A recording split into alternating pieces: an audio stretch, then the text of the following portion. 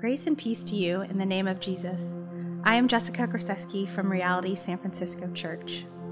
Today, we're reading and occasionally pausing to pray through Luke 17. Feel free to pause this recording at any time if you'd like to reflect longer, and we encourage you to journal as you listen if you can.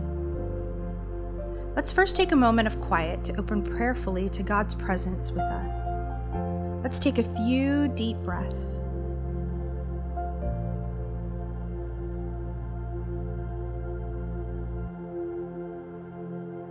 Be still.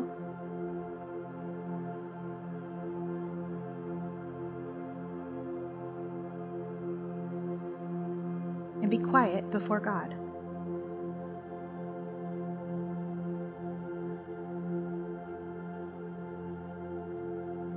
Let's read Luke 17 together now, and as I read, listen for one word or phrase that stands out to you. Luke 17. Jesus said to his disciples, "Things that cause people to stumble are bound to come, but woe to anyone through whom they come. It would be better for them to be thrown into the sea with a millstone tied around their neck than to cause one of these little ones to stumble. So watch yourselves. If your brother or sister sins against you, rebuke them, and if they repent, forgive them. Even if they sin against you 7 times in a day, and 7 times come back to you saying, 'I repent,' you must forgive them." The apostles said to the Lord, "Increase our faith." He replied, "If you have faith as small as a mustard seed, you can say to this mulberry tree, 'Be uprooted and planted in the sea,' and it will obey you. Suppose one of you has a servant plowing or looking after the sheep. Will he say to the servant when he comes in from the field, 'Come along now and sit down to eat'? Won't he rather say, 'Prepare my supper, get yourself ready, and wait on me while I eat and drink, and after that you may eat and drink'? Will he thank the servant because he did what he was told to do? So you also, when you have done everything you were told to do, should say, 'We are unworthy servants. We have only done our duty.'" Now on his way to Jerusalem, Jesus traveled along the border between Samaria and Galilee. And as he was going into a village, 10 men who had leprosy met him. They stood at a distance and called out in a loud voice, "Jesus, Master, have pity on us." When he saw them, he said, "Go show yourselves to the priests." And as they went, they were cleansed. One of them, when he saw he was healed, came back, praising God in a loud voice. He threw himself at Jesus' feet and thanked him, and he was a Samaritan. Jesus asked, "Were not all 10 cleansed?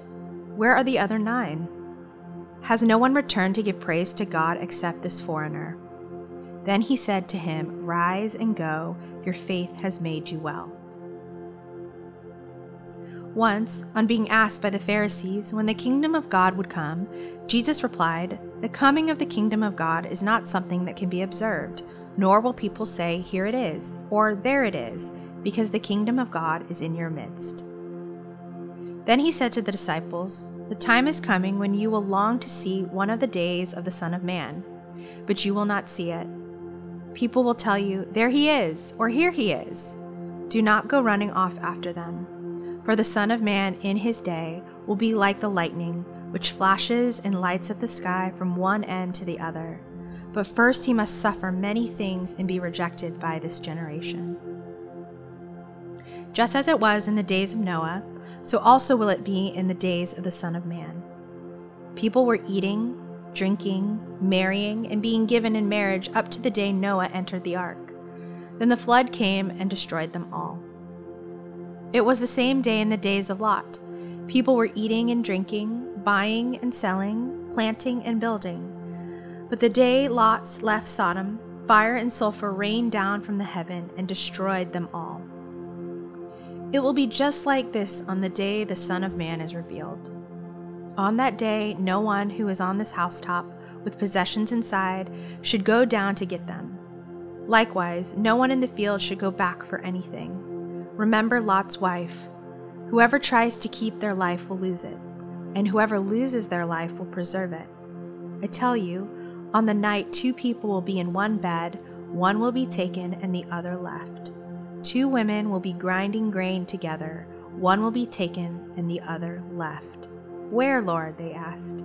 He replied, "Where there is a dead body, there the vultures will gather."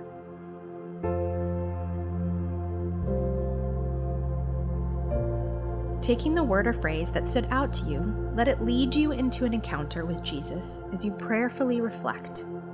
What do you think God is trying to reveal to you in the scripture? Pause, consider this with God, and write it down.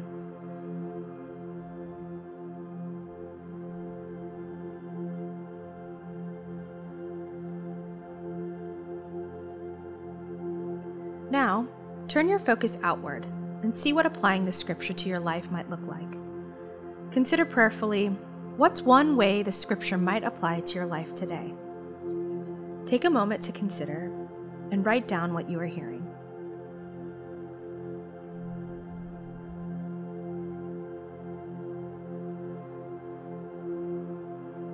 And finally, take this final pause to devote yourself to God, to seek His refreshment, and to commit yourself to following Him.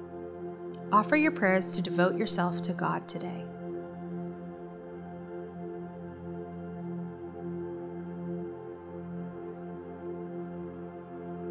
Thank you for joining me in today's bread reading. We'll continue tomorrow with a reading from Luke 18.